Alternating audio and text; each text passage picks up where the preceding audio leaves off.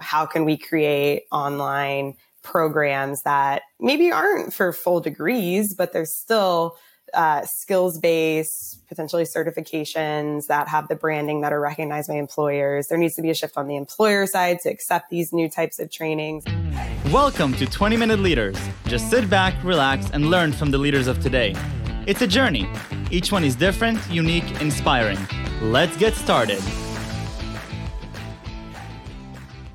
This episode is powered by J Ventures, a community-driven VC fund in Silicon Valley, and is sponsored by Hillel Stanford, UpWest, and Hippo Insurance. Hello. Welcome to episode 264. Our guest is Tess Manning, principal at GSV Ventures, an early-stage venture fund focused on education technology. Tess spent time at Pluralsight on their strategy team, was a top sales executive at Andela, startup transforming talent across Africa, and the head of talent at TimeHop. Tess holds an MBA from Stanford and a BA in International Relations and Economics from New York University. Tess was a teaching assistant at Stanford GSB for diverse leadership and education. She serves on the advisory board for Girl Develop It, a nonprofit providing software engineering courses for adult women. Tess Manning, thank you so much for joining me on 20-Minute Leaders. Good morning to you. Good evening to me. How are you? Thanks, Michael. Doing well. Great to be here. Appreciate the invitation. I'm very, very happy that you're here because we're going to talk about one of my favorite markets and industries that unfortunately I don't know nearly enough as much as I should, which is the education space. And you have a really fascinating trajectory all the way from working at a company like Pluralsight, which I've used and many of my friends use, all the way to now being a principal at the GSV Ventures and really focusing on the education sector more deeply. But in between, there were some other really incredible things like doing an MBA at Stanford, helping teach classes at Stanford. And we have to get started with your fun fact, which is the fact that, you're a dancer at heart and you actually taught some hip hop and dance to some people at Stanford in the VC space. That's right. So while I was at GSB, I was teaching what turned into a weekly hip hop dance class with one of my classmates to all of our classmates starting our first year. We have an end of the year musical that is essentially a parody of the GSB. And we roped in a lot of people to perform that year. A lot of women and men who had never danced before found out they had a love and passion for dance in their late 20s, early 30s. I was really inspired by that. And so my classmate and I started actually teaching around the Bay. And I think my favorite story is that Heidi Roizen at Threshold Ventures came to class, found out what we were doing, and she organized a group of women and a few men, and we taught them a full 3-minute dance over the course of 8 weeks and had a final performance at the Threshold office, which was incredible. Unbelievable. So, Tess, walk me a little bit through your journey. Why education? Why Stanford MBA? What's going on over there? Yes. It's been an interesting journey. So I started my startup journey in New York. I had worked at a number of startups over the course of 7 years before moving to out to the West Coast for GSB. The first startup I actually worked at was during college. I was an intern at one of the first companies that was part of the first cohort of Techstars in New York. And they were an education technology company. And this was back in 2011. And their vision was to democratize, access to knowledge on the web and to help people adult learners, learn new topics in a fun way. That really resonated with me because I was really passionate about economic development and helping people all over the world find opportunities, which I think a lot of people, have a similar mission when they're in college. But this really felt like a viable way to do that. So I was really excited about the power of technology and spreading education. Had a few different companies that I worked at before coming back full circle to ed tech. Had worked at 2 other startups in New York that were both fast growth, learned kind of the ins and outs of lots of different functions from sales and account management to product, people operations and recruiting, really the full gamut aside from actually programming and designing, and fell in love with working with early stage startups. So right before I came to the GSB, I worked at a startup called Andela, which at the time was a tiny talent accelerator focused on high potential young people in Nigeria. And we were giving them 6 months of full stack training for free and then helping place them with long-term roles as distributed engineers. Really inspiring, life-changing for them, for us, for the teams that they worked with all over the world. Really demonstrated the power of diverse teams and is just an incredible win-win all around and commercially viable as well. So that startup now, there are over 2,000 engineers, they're a Series D company, really incredible. And so I was excited about that business model. So coming to the GSV, knew I wanted to stay in ed tech and workforce development. Spent my summer at Pluralsight right after they had IPO'd. And then coming out of the GSV, had to make that decision of going back to an early stage company or, as fate would have it, found out that GSV Ventures, which is an ed tech venture fund, that focuses on early stage founders, was hiring in tandem with growing their second fund. And so the stars kind of aligned, and turns out Andela and Pluralsight were both GSV portfolio companies, and it felt like the right next step. So I've been here for about a year now. That's remarkable. First of all, it sounds like over the course of your career, I mean, it's a phenomenal career and you're so young already. So it's hugely impressive. But it sounds that in retrospect, it's pretty easy to draw the dots and to see this linear career. But was it a linear career? Did you imagine when you were in Africa that you're going to be in Pluralsight to the GSB to GSV? What was going on there? No. Absolutely not. I mean, it's hilarious when I look at the resumes of all my classmates at the GSB and compare them with mine. That so many of them have stories that they were making kind of very conscious, calculated decisions every step of the way, and then they got to the GSB and were like, "Oh my God, what now?"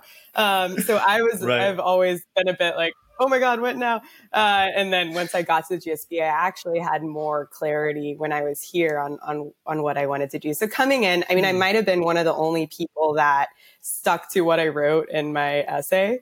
I wrote that I wanted to help education technology companies find viable business models, because historically it's been very difficult, right? And you can even see that on the funding landscape, on the number of public companies in ed tech, the number of growth companies, and that's all changing, especially this year, right? Which is great.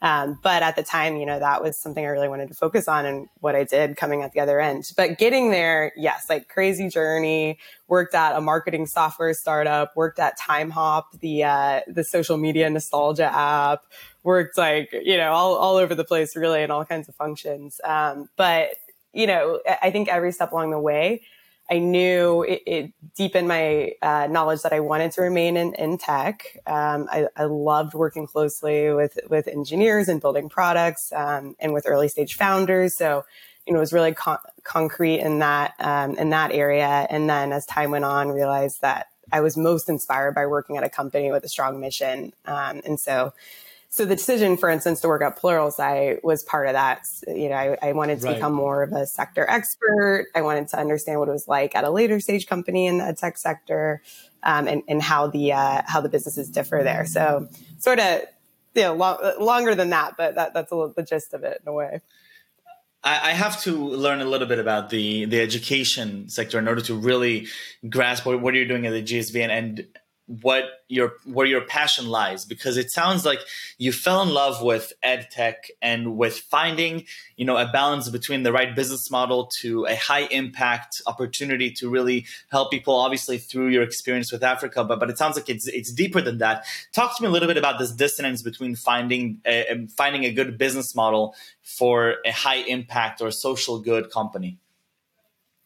Sure. So, to take a step back, looking at this problem through the lens of how we make investments at GSV, first and foremost, we always say that the greatest returns on the fund will come from the companies with the greatest impact and return on education, right? And so these are the companies that are going to reach the largest number of learners, or they will be lowering the cost of education, right?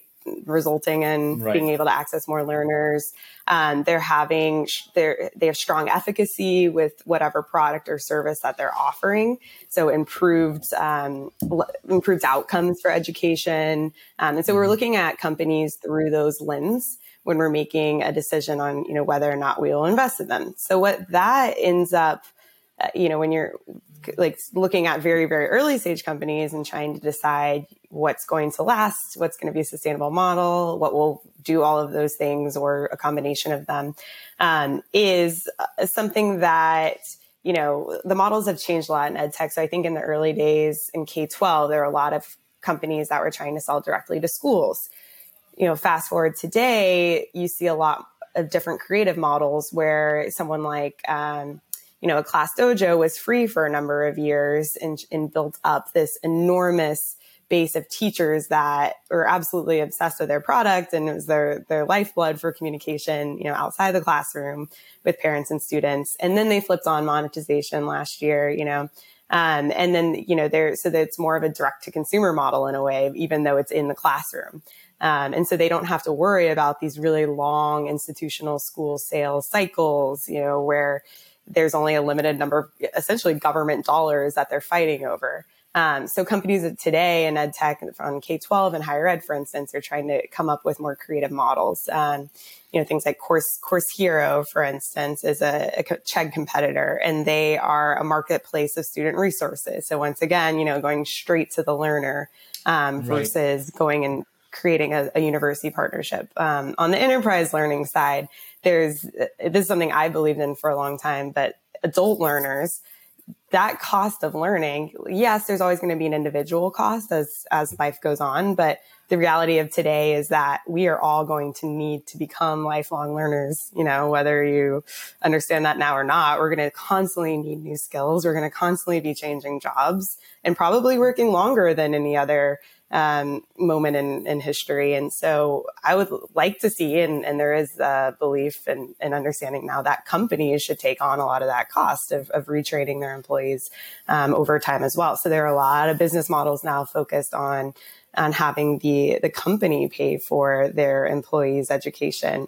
whether that's in-house because they're going to stay, or like a Pluralsight, for instance, or a Coursera, or it could be someone like Guild Education that's providing, that's paying for their frontline workers to earn college degrees or skills certificates, which is pretty incredible. And those employees they know will be leaving.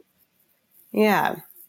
So I think that, I just had a fascinating class at the Graduate School of Engineering, a product management class where actually we were working with Target, and I was the only Stanford student there. We had somebody from Amazon, from Microsoft, from Google, and because they were coming in for external training to shift their priorities within the company, I believe some of them were moving from engineering to product management, and all of a sudden I find myself working with people that are 10, 15 years older. They have all sorts of different experiences. And that combined learning, I think obviously I'm getting much more excited and emotional when I think of companies that are doing it for the frontline workers to get college degrees and something like that. But it really looks like the world is changing. To what you were saying, what are some bigger problems that we are still thinking of today in terms of education? Whether it's accessibility, it's information dissemination. What are some of those big picture things that we still haven't figured out? Yeah, great question. Also, love that story. I think that the another thing, just as a quick aside, that I think will be huge is how do we bring together learners of different ages? And when you think about adult learning, like age has been such a construct in the past, and really like a lot of companies are experimenting with adult learning by creating cohorts of different age learners. So I love that idea. Sorry, I just lost track of the bigger. Now I was getting excited by what you were saying. The bigger question, other things. Yes, I could go off on so many tangents. It's because you're so passionate about these ideas.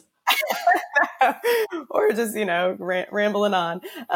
So a couple of things. So I mean, when you look at the U.S., for instance, our levels of literacy and numeracy for college graduates have not been improving over the last 25 years.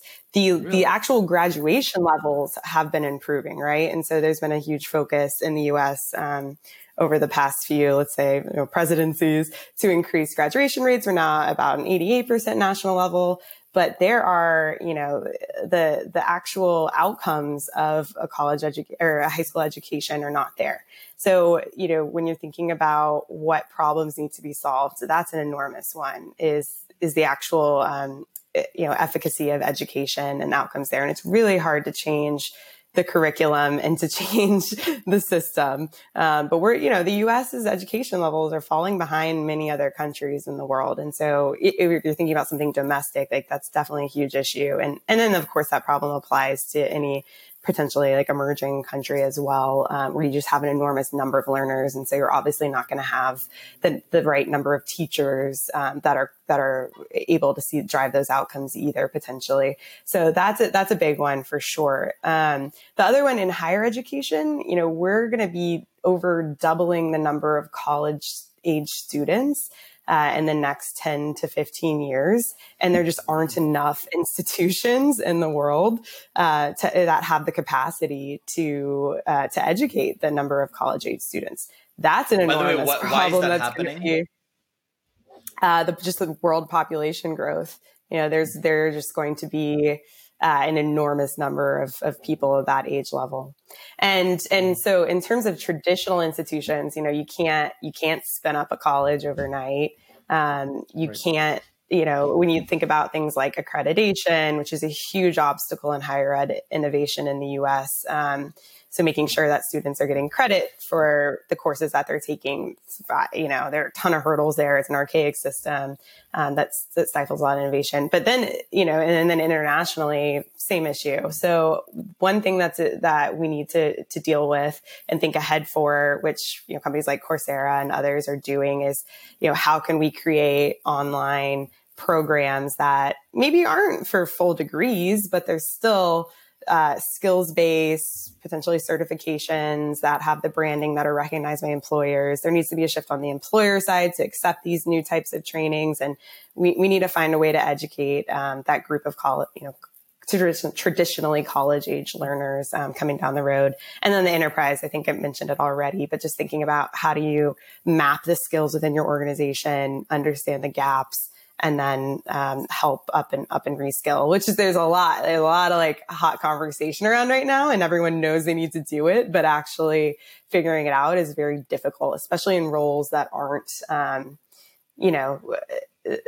have more of an emphasis on soft skills or things that are historically hard to measure. It's tough to figure out how to handle those. Tess, I have to say that I've done quite a few of these episodes. One of the things that inspires me most across these episodes is when I meet people that are just truly passionate and curious about what they're doing. That they're the position they're in. It's not just because it was a cool opportunity and just a nice jumpstart, but really they're following this trajectory of following their passion, following their curiosity. It's something that I live by, and that I've become more and more inspired through this show. That the people that are really making a difference are those that are truly following their passions, and things don't become easy, but they become doable and they become energized. And I'm learning so much from this short 20-minute conversation. Tell me a little bit about Girl Develop It. You're on the advisory board there.